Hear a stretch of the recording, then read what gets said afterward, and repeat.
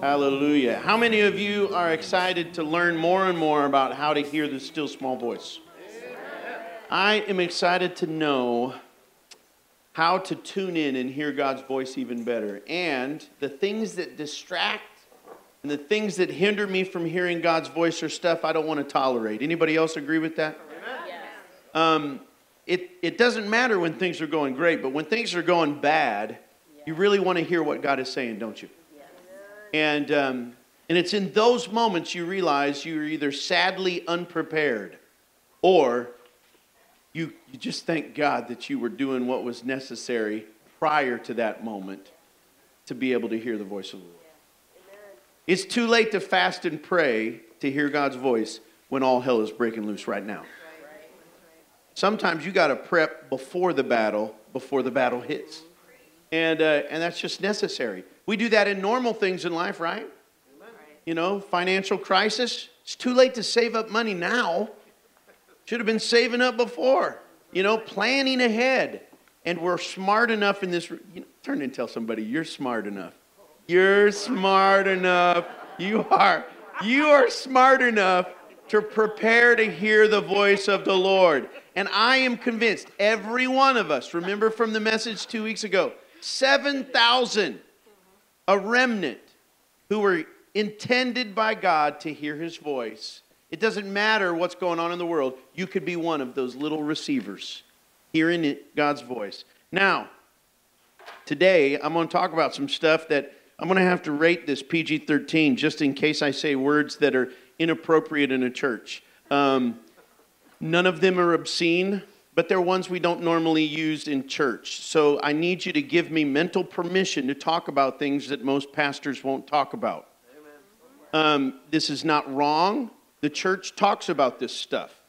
I'm going to talk about violence and immorality. When I say violence and immorality, those are the most sanitized words I can choose so that even the youngest of hearts isn't offended. But if I say porn, then suddenly goes, I feel uncomfortable using the P word in church. Well, it's being used all over the place. We need to talk about it in church. When I talk about violence, there are so many chameleon words that are covered under that one little word, violence. So I might address something that offends us.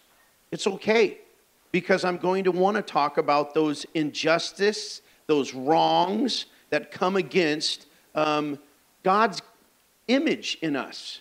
Anything that does violence or hurts or disrespects what God's standard is or His sense of right and wrong is violence. And that injustice stirs anger. Anger isn't violence. There's a distinction there. So sometimes we talk about things in church that we go, well, I don't know if we should be talking about that. We better talk about it. Where else are we going to talk about it? I mean, we need to know what God says about this stuff. But here's the real reason why we need to talk about immorality and violence.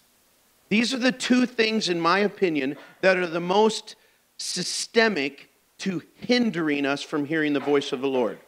We think if we're not doing one of the cardinal things under those two banners of violence and immorality, that we're somehow immune.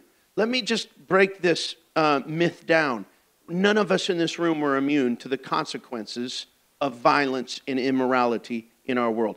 Every single one of us has to do something in response to it. You are not isolated from this world. You're in this world. You're not of it, but you're in this world, which means you have to be proactive in these two categories. Now, I'll be very candid with you. Younger generations, this is even more important that you and I talk about this.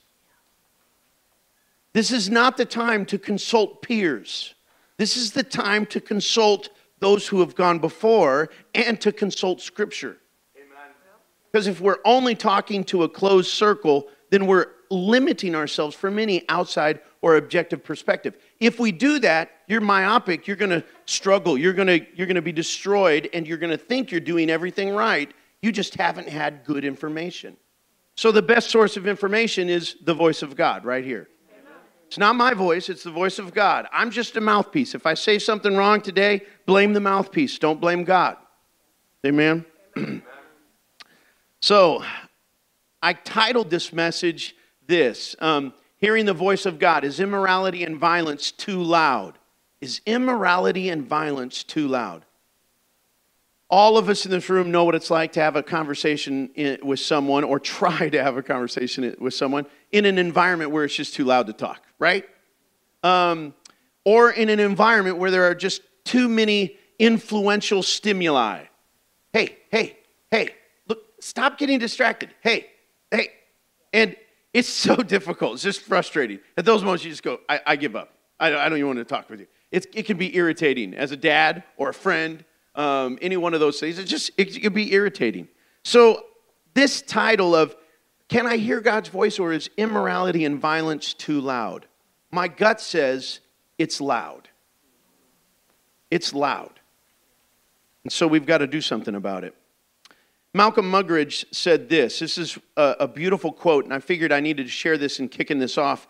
He said that every happening, great and small, is a parable whereby God speaks to us, and the art of life is to get the message. I pray that we get the message today from every little thing that's been going on in our lives, because God is speaking through the circumstances of our life right now. And if you've not been alert to what's been going on and going to be honest, you're going to have a problem dealing with violence and immorality in your life. The reason why I'm using this quote is because one of the happenings that was maybe small in your world, because it wasn't your family member, or it didn't happen in your city or right in front of your house, was something that came across my news feed, and it was about a 49-year-old lady in Milwaukee. January 15th, this last month, you might have heard, some of you probably have, but Jolene Waldreff, 49 years old, hit her head while walking because her car was broke. She had to take the bus, and she was walking, and she slipped on the ice, hit her head, continued on to the bus stop where she was experiencing more and more issues, slipped again, fell, struggled, was sitting in the snowbank, began to really feel dizzy, sick. No one stopped to help. She tried to call the police. Her phone was not connecting, and she froze to death. Surveillance cameras, as they looked at it, they watched multiple, because it was one of the busy intersections there in Milwaukee. They watched multiple cars go by, more than you could count. They watched multiple pedestrians go by. 0 of them helped. One guy came so close because there were other people, he had to step over her body to go past her. It wasn't until one lady, and this was almost before supper, like 5:40 or whatever. And this lady, what is her name? Charlotte Morris. Sweet black lady. She sees the girl. She's like, what's going on? It's too late. She calls 911. Everybody shows up. She's dead. Hypothermia now. That night, Charlotte Morris was interviewed, and she says, I was crying because I was thinking, why didn't anybody stop? Why didn't anybody stop? It was 2 degrees, negative 20 degrees on the 15th, wind chill.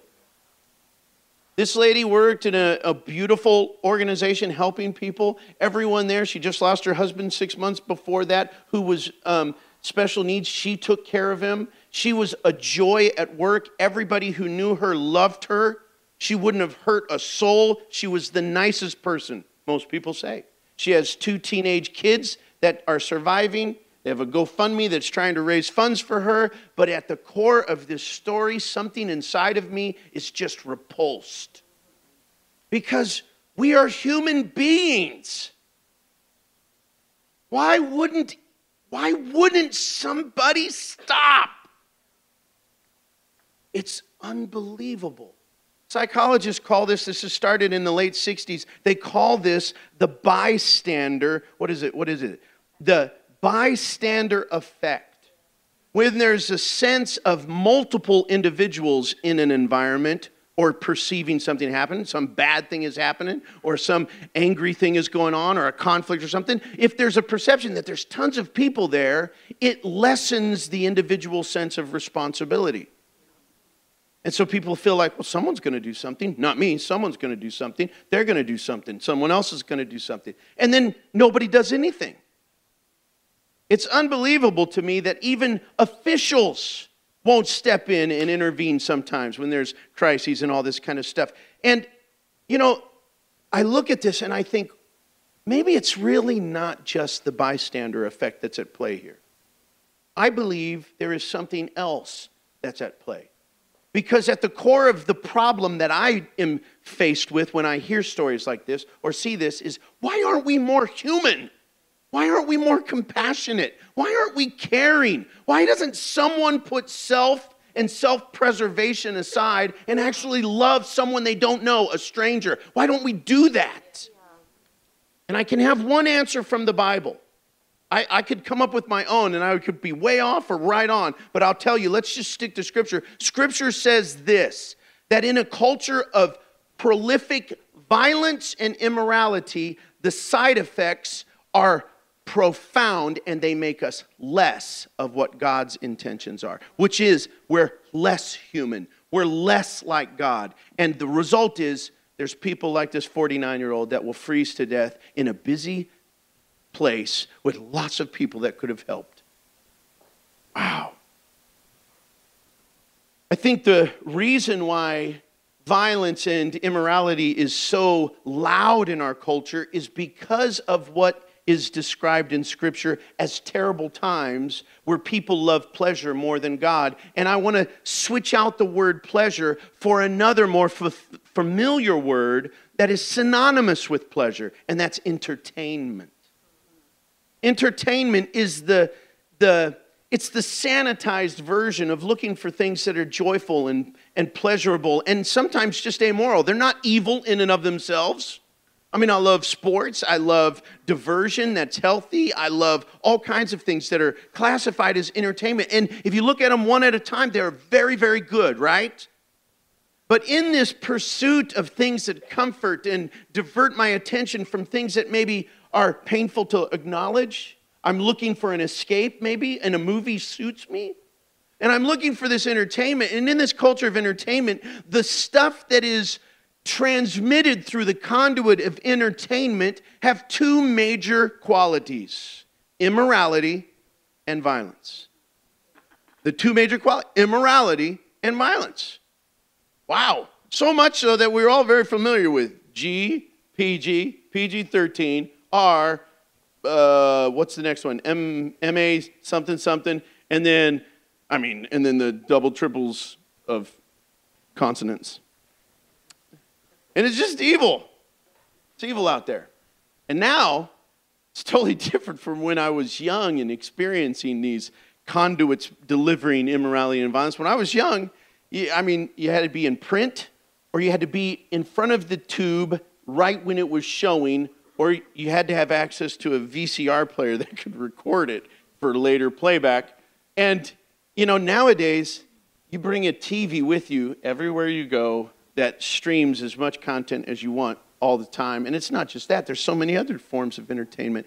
And all of them have this undertone that it's transmitting immorality and violence.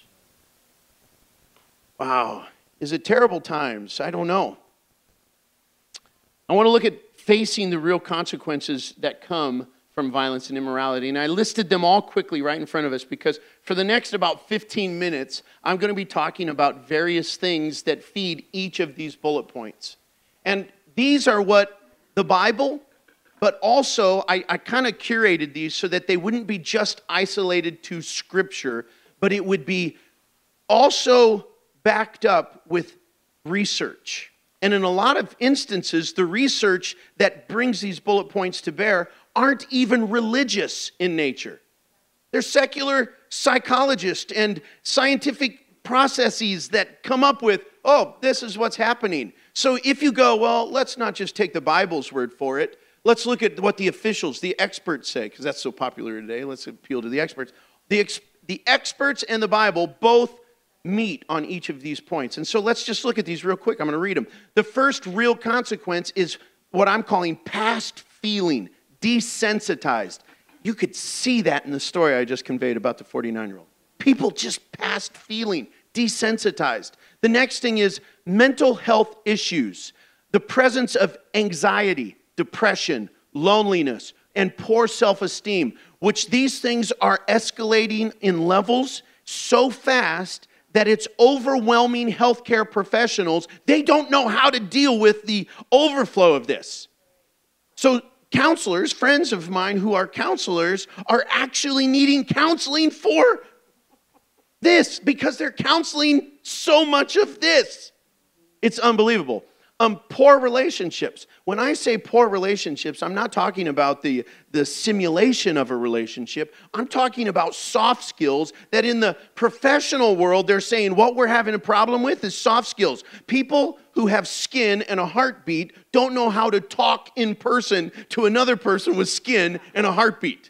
They don't know. They don't know how to read subtext. They don't know how to, imply things and know culturally acceptable and be nice and welcoming and empathize with others. They just don't know it anymore. And I'm thinking, that's so true. That is so true. I've experienced it, and you've probably experienced it too, but it always is really with someone else. It's never with me. And, so poor relationships. And I believe from the Bible's perspective, it's two ways. It's relationships laterally like this with other individuals, but it's also our relationship with God. The consequence with immorality and violence doesn't just affect the other people in our life, it affects us and God. The last two, becoming fools. Our brains get distorted, and we now, this is bizarre. So the whatever it's called, I can't remember the word right now, but the neuroplasticity of our brain, that might be the word actually, where your brain can reinvent the connections and the pathways to process things. And this is a beautiful aspect of how God made each and every one of us. It means that you can get smarter and learn new traits. So if you're sitting next to an old dog, just tell that old dog, see, you can learn. Neuroplasticity. I'm trying to ignore who just looked at whoever. This is just awesome. And it's so, but with violence and immorality, it is amazing how it's like I referenced last week, the frog in the kettle of water. Our brains have been slowly warmed up to a rewiring that has made us fools. So in the non-religious world, we are broken mentally. In the spiritual world, we are foolish and we have distorted the very words of God. So now we live in a culture where it's no longer uncommon for those who speak the words of God, they distort it and they're speaking pro-violence, pro-immorality from the pulpit because their brains are broken. And then the last one is self-destruction, which is the most bizarre quality about all of this. In the name of immorality and violence, it's like we're proponents of all these things, and the PR campaign is it's going to be bigger, better, more awesomer. The reality is you're going to die. Little by little. 1,000 paper cuts, and then you're gone. And we're miserable. And we're doing it to ourselves, which is bizarre. So these are the things that I believe are the real consequences of immorality and violence. Now, if you haven't drawn the connection to hearing the voice of the Lord, go back to our poor relationship. And the reason this is so important is because when we're in this environment, it is so loud. Your mental health issues are so loud, you can't hear the voice of God. Come on, this is so true. I have tons of people that I have talked to over the years who they won't come to God because of anger, depression, self-esteem issues. They're not worthy to come to the Lord. I'm like, you don't have to get clean to get a bath. Come on, I just come to God. He accepts you as you are. I think Billy Graham and his campaign would often sing that song, Just Come As You Are. And I was like, man, just as I am. Without one plea, I have no hope. But you could always go to the Lord because, your mental health issues were not loud enough. Now they are so loud, people have social anxieties. I can't come to a church because I'm anxious. Wow, that's that loud? You can't come to the congregation and obey what Hebrews says? Don't forsake getting together? Well, you don't understand my mental health issues. Wow. These things are so loud, we can't hear God. That self-destruction, when you get in the sin-shame cycle, that starts to spiral down and you feel helpless and out of control, and you hear a preacher who says, you just have to come to the Lord, the most often response you get is, screw you. I can't do anything to help me. I'm powerless. You don't get it. What is going on right there is this. You're in a self-destruction mode that is so loud, you can't hear the rescue squad right in front of you saying, surrender. And you're making it too hard in your mind. You're going, well, you're just going to tell me I got to do 10 more things to get healthy. No, you have to fall apart. That's what you got to do. And you got to stop justifying. Just fall apart. Break. Repent. But that self-destruction cycle is so loud, we're not hearing it. This is why you hear a generation that says, I don't like God and religion because he just judges me. Bull crap. God is not judging you. Your conscience is. So this is just so crazy. I'm sorry to say it like this, but this is where the rubber meets the road for Christianity, though. This is why so many people are struggling to know what God is saying, because they're dealing with these things and it's so loud. So let me shift from just preaching and let me go dive a little bit deeper into some of these things. Oh man, I was prepping for this and I was like, okay, Lord, tell me, how can we talk about this status quo? And the first thing that my mind went to was the level of violence that is comparable to the time of the deluge, the flood. Man, in Genesis chapter 6, verses 11 and 13, God said prior to bringing the flood onto the earth, he said, the earth is full of violence. The earth is full of violence. And that violence was an injustice to God. It was an infraction. Humanity was encroaching upon God's prerogative to be God and set the standards for right and wrong and what is healthy and what is not healthy and all of these things. But the humanity grew to such a place where they were basically giving God the bird, saying, we get to determine what is right and wrong for ourselves. That's a violence towards God.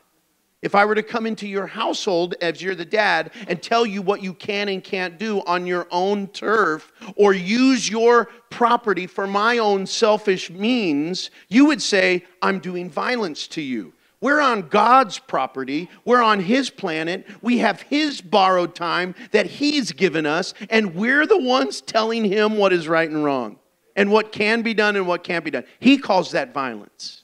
And then break that down, and then when one person goes and dishonors the image of God in someone else, like disrespecting their life or their value or any of those things, then that's violence done to another person. So we have this golden rule of what is done to me is what I need to be doing to you. I need to love me and love you on equal terms. I've got to love God just like God's loving me. This brings a justice and a balance to the world. Right now, justice has been thrown out. Violence is everywhere. And people are claiming all kinds of reasons for this injustice. My skin color, my ethnicity in this, or what I have done, or what I have not done, or this is my state in life, or this is my social standing, or all that's baloney. It's coming from somewhere else. And so violence, injury that is done, it's everywhere.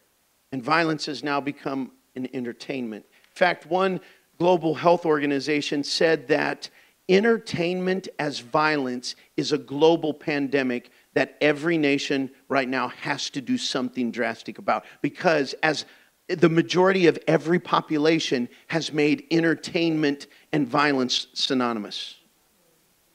This is kind of frightening if you think about it.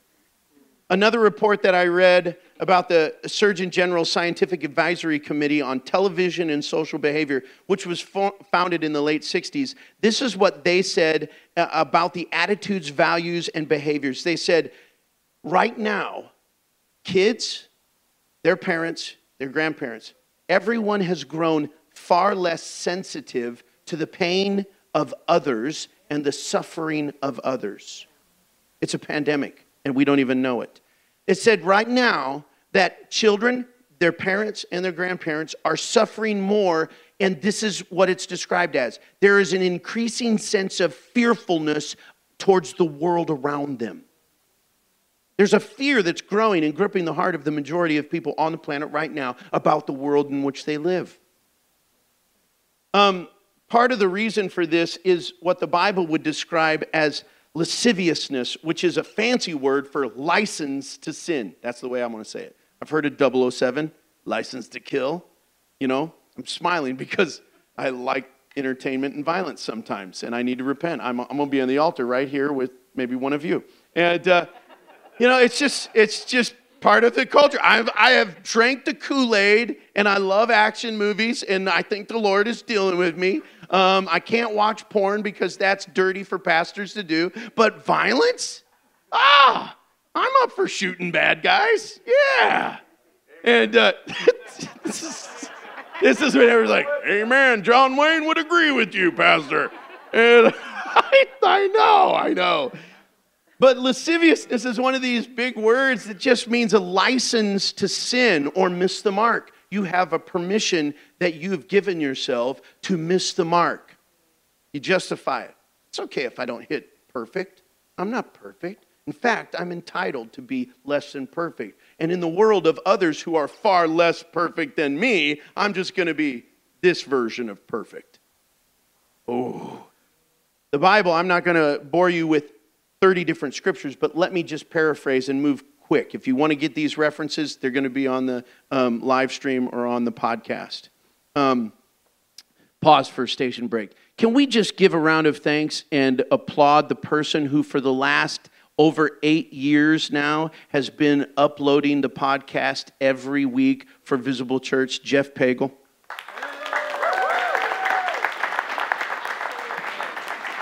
So, and if you've never subscribed to that through Apple, iTunes or anything like that, you should, because right now all 4 of us that are subscribed are.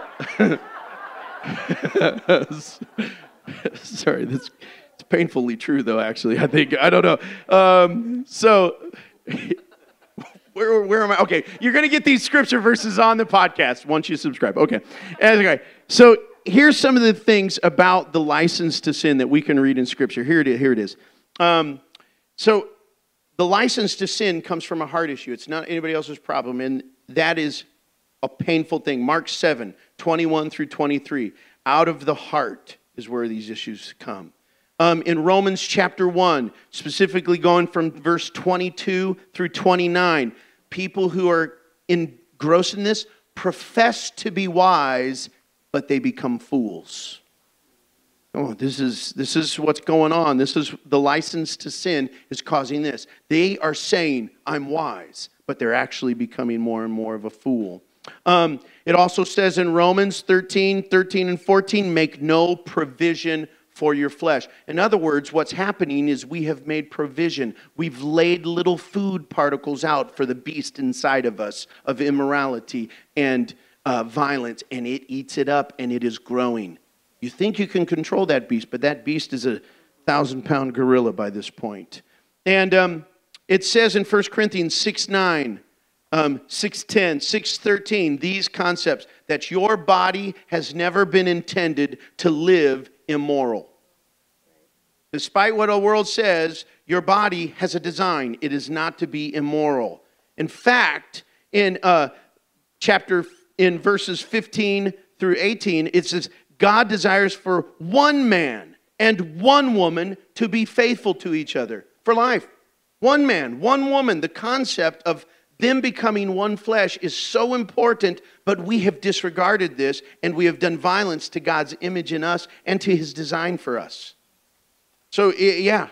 Even though in Scripture you can read of polygamous situations, David had multiple wives, Solomon had multiple wives, Abraham multiple wives, the Mormons today, some of them have multiple wives, sister wives is the show, stuff like that in case you're interested. And I don't have any sister wives in case if you wanted to know if I have sister wives. I don't, no sister wives. And Patray is very happy about that. You don't have any brother husbands, do you? Good, because that would be bad. Some of you are like, oh, she wouldn't. Okay. And so See that? They all like you better than me, honey. This is all right. So, our bodies were not meant for immorality and violence. It's a part of our sinful nature. That's what Galatians 5:19 through 21 says. So all of this stuff comes from a sinful nature, not God's nature. And here's another thing that I see. Ephesians 4:17 through 19. Ephesians 4:17 through 19 says this, that because of violence and immorality, these evil things, we have become darkened in our understanding, and we have been excluded from the life of God. I'm going to kind of leave it on that part and keep moving on. But when we become darkened in our understanding and we become excluded from the life of God, I'm going to tell you, this is why it's so important to deal with this, because we're trying to hear the voice of God. But if we have violence and immorality in our lives, we are excluded. Violence and immorality exclude us from hearing God, hearing the life-giving words of God. Where else can we go to find this? If we're excluded from that and our minds are darkened, we're not getting the very life blood that we need to give us strength to just continue on. This is why people are despairing and giving up. They're excluded from the very thing that gives them life. God is the source of every joy you could imagine, not Satan. But Satan has made his primary goal to deceive and say, if you do it my way, you're going to get it faster, it'll be better. But he's lying. He's the father of lies. And when I begin to talk about this and I make it as simple as immorality and violence is excluding us from the very life of God and darkening us, you realize why the psalmist, or why the writer of Proverbs chapter 6, verses 16 through 19, describes violence as something that God hates. This is one of those words that I felt could be a trigger word, which is why I warned you. I'm going to talk about stuff like hate. And let me just be encouraging of this kind of hate. Hate evil. Hate it. With every ounce of your body, hate it. Why? That's called sincere love. When you hate evil, you're actually being loving.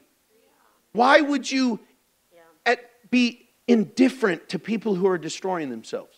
Why would you be that insensitive? Do you think it was loving for all the cars to pass by that 49-year-old lady freezing to death on that corner? Do you think it was unloving for that bystander who was walking just so close he had to step over her frozen body? You think that was loving? That's the culture we live in. They promote, that's love. Don't get in the business of others. Don't get in my womb. Don't get in my home. Don't get in my classroom.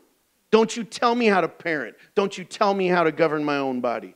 There's so many things that are wrong in this world, but part of the issue is we are not giving ourselves permission to hate evil. We must hate evil. Now, we don't respond with this hating evil with sin. Sin with sin is still sin. So don't address sin, hating it, by doing sin. It's said the same word over and over again. Hopefully we didn't get lost. It's just as goofy. Let me shift and talk about some other things. Let's talk about the negative specific things about the porn industry and that stuff. And here's what we see. When I said earlier that there are mental issues that come, a number of peer-reviewed studies found this link so significant between pornographic material and the consumption of it, whether it's occasional all the way to compulsively addictive. Whatever line that is, randomly all the way up to I'm addicted and I can't control it. It basically provides you with an increased health outcome of you will have depression. It's not an option anymore. Once you have that, you're going to have a degree of depression. Why? Because we don't know how to deal with it anymore. Anxiety, you're going to feel it. And your sense of loneliness and isolation is going to skyrocket, and you will feel completely isolated from people. And then you're going to have an overall sense of lower satisfaction in life. You will not be happy with your life. Why? Because you've tolerated just a little bit of pornographic or immoral substance in your life. And you might think it's just innocent. It's nothing. It's not even rated R, Ben. I mean, it's just something I see and I just like that. Well, but it's the shallow end of the pool, though, isn't it? And you're starting to digest a steady diet of shallow pornographic material. Pornographic material starts out where it's just distorting the natural God-given standard for what he's designed your body to be used for or to be seen as. And when you just modify that a little, it's the shallow in the pool, but it trains you to be different. And you grow less and less sensitive. Here's the next thing that we see. This is crazy, but when I said self-destruction, in the porn industry, here's what's so amazing. In fact, this came up when I was talking with one of our counselors that we recommend people to go and have counseling with. They were saying that in the tech school here in Green Bay and in the public school format and in families, in church, outside of church, the increase of children. So if I'm a dad with teens and younger, now already they are having sexual dysfunctions at those ages. They no longer are sexually aroused in a natural sense. That's wrong. So now it's amazing to me, pardon me for being a little bit crude here, it's not overly crude, but a virtual image is arousing, but a real person isn't. Something is wrong. Something's wrong. I mean, God created men to be attracted to women. Amen. He really...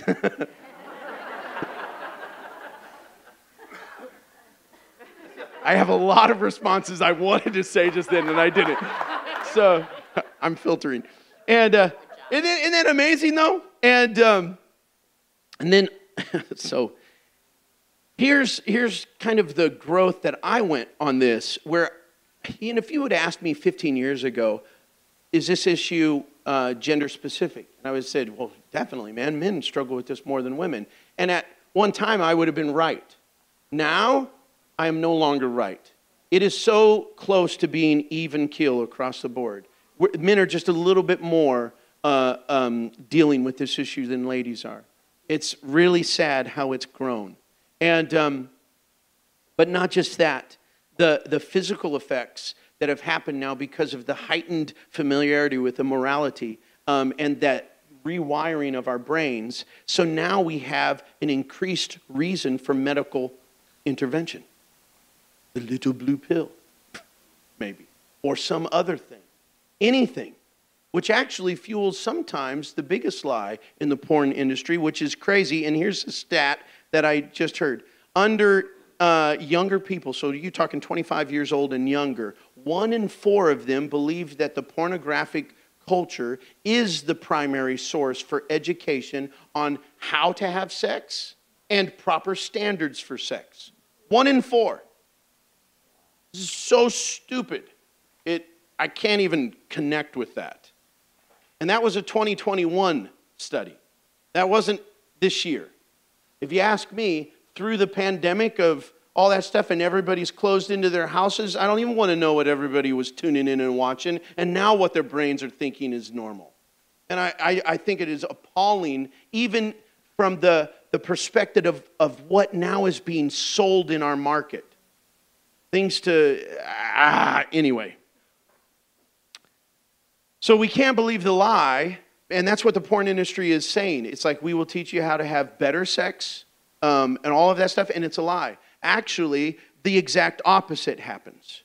So because of the porn industry, now, here's what it is. If you have any level of porn in your household, and it's in your life, you are twice as likely to be divorced or have a split in your relationship, even if you are happy on all the classic indicators.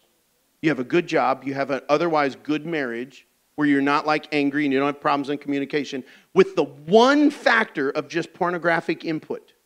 Just that one, you are twice as likely to end in a divorce or no longer in a relationship. If that's the only reason for a young generation to say, well, I don't trust in marriage, you should stop trusting in porn.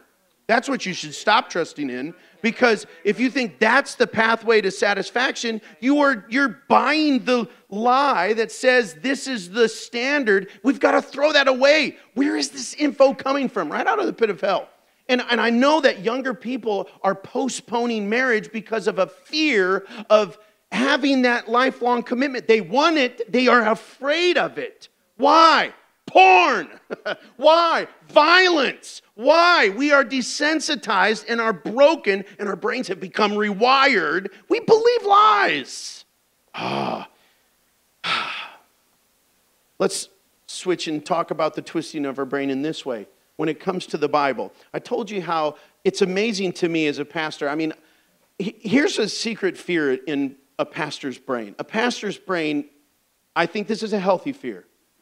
Because Paul explained this fear. He said, after Paul's conversion, and he's living for God, and he's missionary, and he's teaching, people how to be moral, and teaching them how to follow God. He says, I'm watching myself, because if I preach this stuff, but I myself don't walk it out and live it, then I'm going to void the very message of the gospel of grace and that I'm holding on to. That's my saving grace. He goes, if I don't do it myself, then I'm voiding myself. And I don't want to do that. I'll tell you, I live with that balance.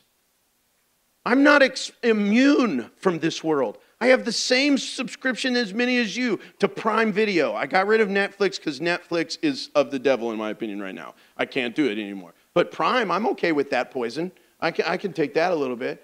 And I mean, who knows? Maybe I'm going to be Amish next month and just get rid of everything and cut all cords to all digital everything. I think this is the trajectory I'm going. I don't know how to abstain. The Bible says, cut off my hand, cut out my eye, do all. I said, I kind of like my eye because I can see my wife. But what do you do? And so there's this fear that creeps up in the heart of a minister that says, God, I don't want to preach something that I myself don't surrender to and live. That scares me, guys. I'm not blind to the temptations. I just go, He needs to work in my life. And I thank God that He is. But if you are not afraid in a healthy sense, you have this sense of security. It's a false sense of security. You need to get afraid in a healthy sense because you have no guarantee to live however you want and still get into heaven. Lasciviousness, the license to sin, is one of those things specifically labeled by Paul that says you will have no inheritance in heaven if you think you have a license to sin. There is no blood that Jesus shed on the cross that will cover your willful ignorance of this one truth. You've got to submit your life to Jesus Christ. And I'm telling you, this is a pain. And so when I look at this twisting of even the church culture, here's what we see. And this comes out of Covenant Eyes and a specific article by Luke Gilkerson. And he explains, he wrote a book called Your Brain on Porn. Your Brain on Porn. And he said, this is what we see. The gospel says one thing. It says, or the gospel says, this is my body, which was given for you. This is what Jesus said. Porn says this. The porn culture says, this is her body given to me. That's what it says, and it twists it. The gospel says, your life is hidden in Christ. One of my favorite scriptures out of Colossians 3. Your life is hidden in Christ, in God. The porn culture says this. Your life is found in your hidden adventures and secret pleasures. That's what the world says. The gospel says, treat older women as mothers, younger women as sisters, and in all relationships have purity. That's what the gospel teaches. But our culture teaches this message, and it's twisting our brain. Treat older women as cougars and younger women as barely legal. And we think it's not filtered into the church. I've had to tell people to leave my church because they are not here for Jesus, they're here for a girl. I've had to tell people, you don't love Jesus, you love, and then I list along other things, and I'm like, you're doing violence to the very purpose of what a church is for. If you're here to network for your business, get out of this church. If you're here to just hook up with somebody, get out of this church. You got to hook up with Jesus before you hook up with anybody else. It's just the way it is. And I don't care about building your business. I want to build your spiritual life first. Then God will prosper your business. But people go to churches all the time. for all kinds of ungodly reasons. And they are given license to because people from pulpits have a twisted brain also. And they're preaching it. It's just think it's so sad. Luke Gilkerson concludes his book and he makes this statement. I want to share it with you. He says, pornography is essentially wrong, not for all these other reasons, but primarily for its message, because it rips sexuality out of the context of relationship. Woo, this is so good. And instead, it presents human beings as, not as creatures made in God's image, but as commodities. Whoa. You've heard people say, don't use me, get to know me. Maybe you haven't, you just did now though. Don't use me, get to know me.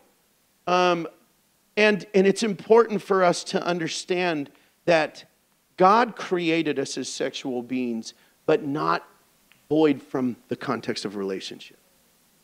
So when a young man says, I want to cohabitate with you and hook up with you over and over again just to test this relationship out, they're lying to themselves, they're lying to the person that they think they love, and in reality, all they're doing is they're diminishing. They're diminishing everything that is meaningful.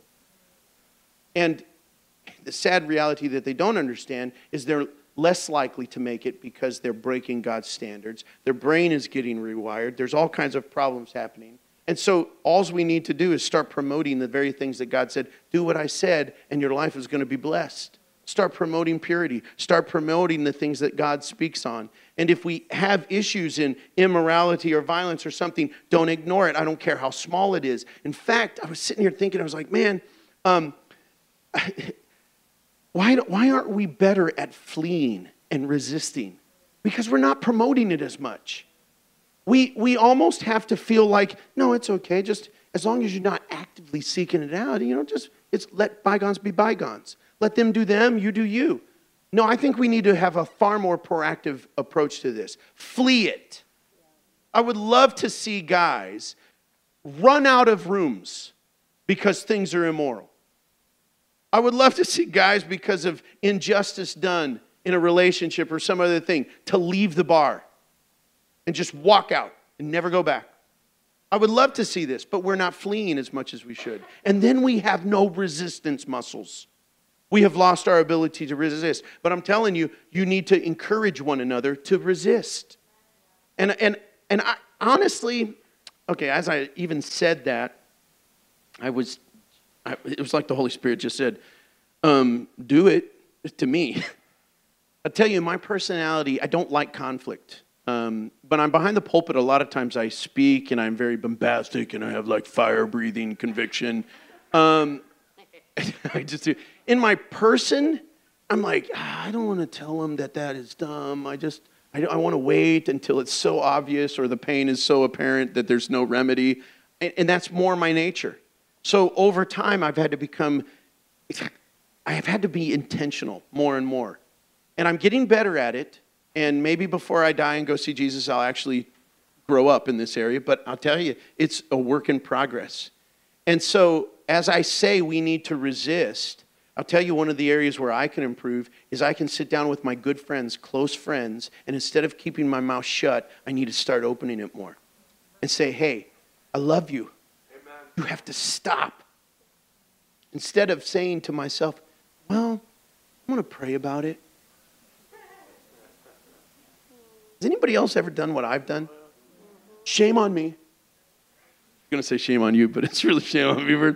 We need to open up our mouth and say, hey, I love you so much. I need to tell you, you need to resist. You need to stop. You need to run. You need to do like Joseph and get out of Potiphar's house right now. And you need to stop turning that TV on. Or you need to stop allowing that text message to come through. Or you need to go, you've got to do this. And if that comes across weird or mean, live with it.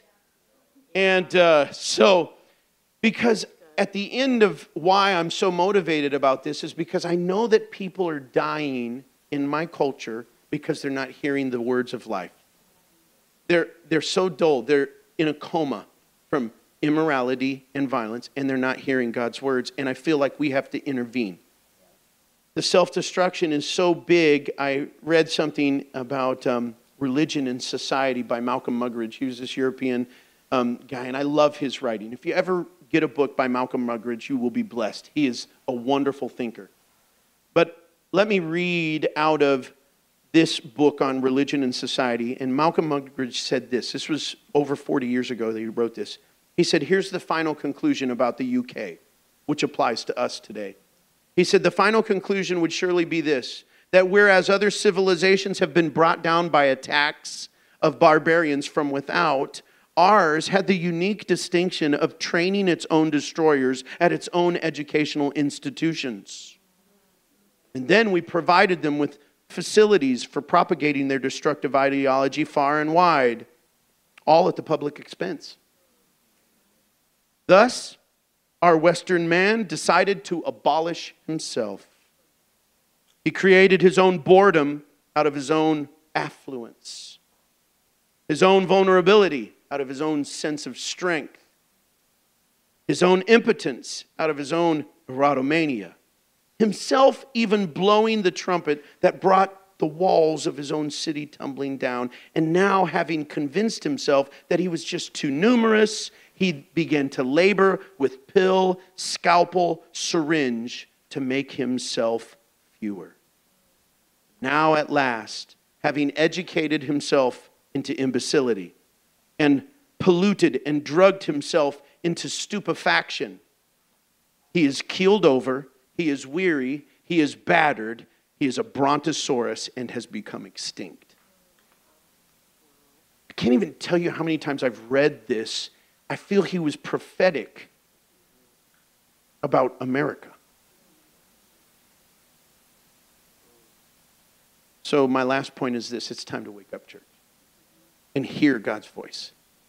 It's time to wake up and hear God's voice.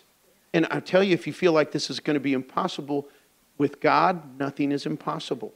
I'll tell you, God is a redeemer. He's a rescuer. We were helpless when he came to earth to redeem us, and we are still finding ourselves swimming in a mire of yuck, sea of sin and immorality, but God is still a Savior. He is still a redeemer. There is nothing that can keep him, like the Bible says, nothing can separate us from the love of God. And I'll tell you, God loves us so much, he will spare nothing to rescue. He will spare nothing to rescue.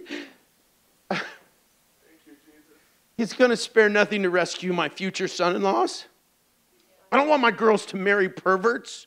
And I don't want the future son-in-law to marry a girl who was raised in church and is now a pervert. And I don't want your girls to marry perverts or for them to be in a relationship that is poisoned already at the beginning. But you know what? I don't want us as parents to leave a legacy of ineffective Christianity where we failed to pass the baton. In those moments where I draw my last breath, I want to know that my kids and my grandkids and the generation to come have another example to join the Colosseum of testimony. Amen. That says Jesus is the only way, and when you live your life according to God's plans and purposes, you choose a life that is blessed. If you lie to yourself and tolerate immorality and violence, what you are doing is you're bringing about your own destruction. So stop and let the Holy Spirit speak to you. And I've got to just reference you to Ephesians 5. It says this, wake up, sleeper. Now's your time. Wake up. Don't let another minute go. This is your time to wake up and say, shake yourself out of the immorality and out of the sin and all that stuff and say, I want the light of Jesus to shine on me. I want the light of Jesus to shine on my family. We need to start hearing God's voice again, but we got to shake ourselves up. We're desensitized. And so I kind of heard this story years ago, and I felt like this was, again, this time of our existence where we need people like this man. About 400 AD, a man died. He died in the Colosseum in Rome in protest to the gladiatorial games that were going on. He was a monk, and he was committed to the aesthetic life, and he was really often by himself and just living a life isolated, alone with the Lord. It sounds, crazy in our terms. I mean, why would anybody do that? But that was what he did. His name was Telemachus. And he had a vision of what he was going to do. And it was like God spoke to him. He heard the voice of the Lord, and the voice of the Lord said, go to Rome. He went to Rome. He followed the crowd into the Colosseum. And when he went into the Colosseum, he was overwhelmed by the violence and the immorality, the nudity, the death, the bloodlust of the Roman culture. And despite many different times over multiple emperors who paused the games or tried to ban the games, it was this incident that was accredited with stopping the games. This old monk was shocked and appalled by what he saw. And instead of being a bystander that did nothing, he jumped into the Colosseum and he began to protest. And he began to shout it all down and telling them to stop. And he got into between two of the gladiators, to which one of the gladiators gladly killed him. When he died, there's only a few reports of what actually happened. The Catholic Church has been the primary source for the mythological increase of his life. In fact, in January, we celebrate him in the Catholic Church, and it's St. Telemachus Day, and it's his day. And but really, the true story is profound. He jumped in to stop the bloodletting and all of this, and to protest. And in his death, the crowd went silent. They were shocked at what just happened. It was like the Holy Spirit used the moment to wake everyone up out of their... And for a split second, everybody went... And they were in quiet, and they began to leave. The emperor, in response to this, who had a sensitive heart, he was beginning to see this is not right. He banned it, and that was the end of the games. And I'm reminded of Pensel's, or the Pascal's Pensées. 699 says this. There's a thing that he says that I want to pass on to you. He said, when everything is moving in life all at once, it appears as if nothing is moving. Just as if you're on board a ship. But when everyone is moving towards depravity, and it's a different issue because now it seems nobody is moving towards depravity. This is where we're living right now. People are okay with the situation because everything is moving towards depravity and they just don't see it. What is required? Pascal says this, but if someone like a Telemachus stops, he shows up the others who are rushing on by acting as a fixed point. It's like I hear the Spirit of God saying, where do you stand on immorality and violence? Where do you stand?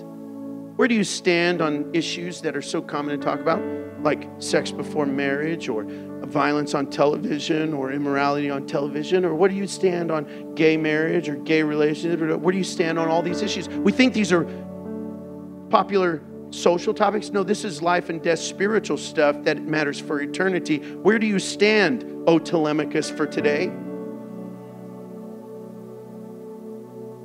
And I read, before I came into church today, I read out of Revelations 18. And I'd like you to stand at this because I feel this is such a prophetic tone for our culture. I want you to hear Revelation 18, verses 1 through 5. Revelations 18, verses 1 through 5. It says, I saw another angel, a messenger, coming down from heaven, having great authority, and the earth was illumined with his glory. And he cried out with a mighty voice, saying, Fallen, fallen is Babylon the Great. She has become a dwelling place of demons and a prison of every unclean spirit and a prison of every unclean and hateful bird. For all of the nations have drunk of the wine of the passion of her immorality. And the kings of the earth have committed acts of immorality with her. And the merchants of the earth have become rich by the wealth of her sensuality. Verse 4, but I heard another voice from heaven saying, come out of her. My people, come out of that, so that you will not participate in those sins and receive those plagues. I just end it right there.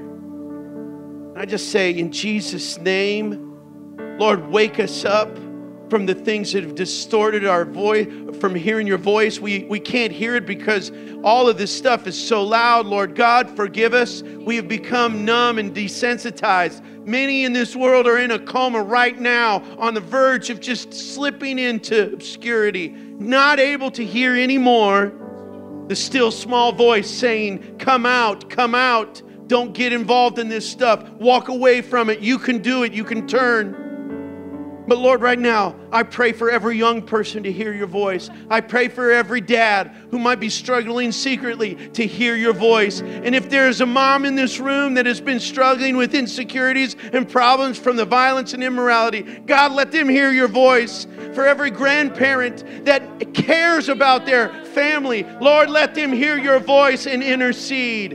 And God, if there is any guts left in your church in America, let them not be the old Brontosaurus extinct, but let them rise up and be the Telemachus in our day. God, let your church rise up and say no more. Lord, let there not be a famine of your voice in our nation. Let there be people from coast to coast that have turned the receiver on and focused in on this frequency. God, open our ears to hear your voice.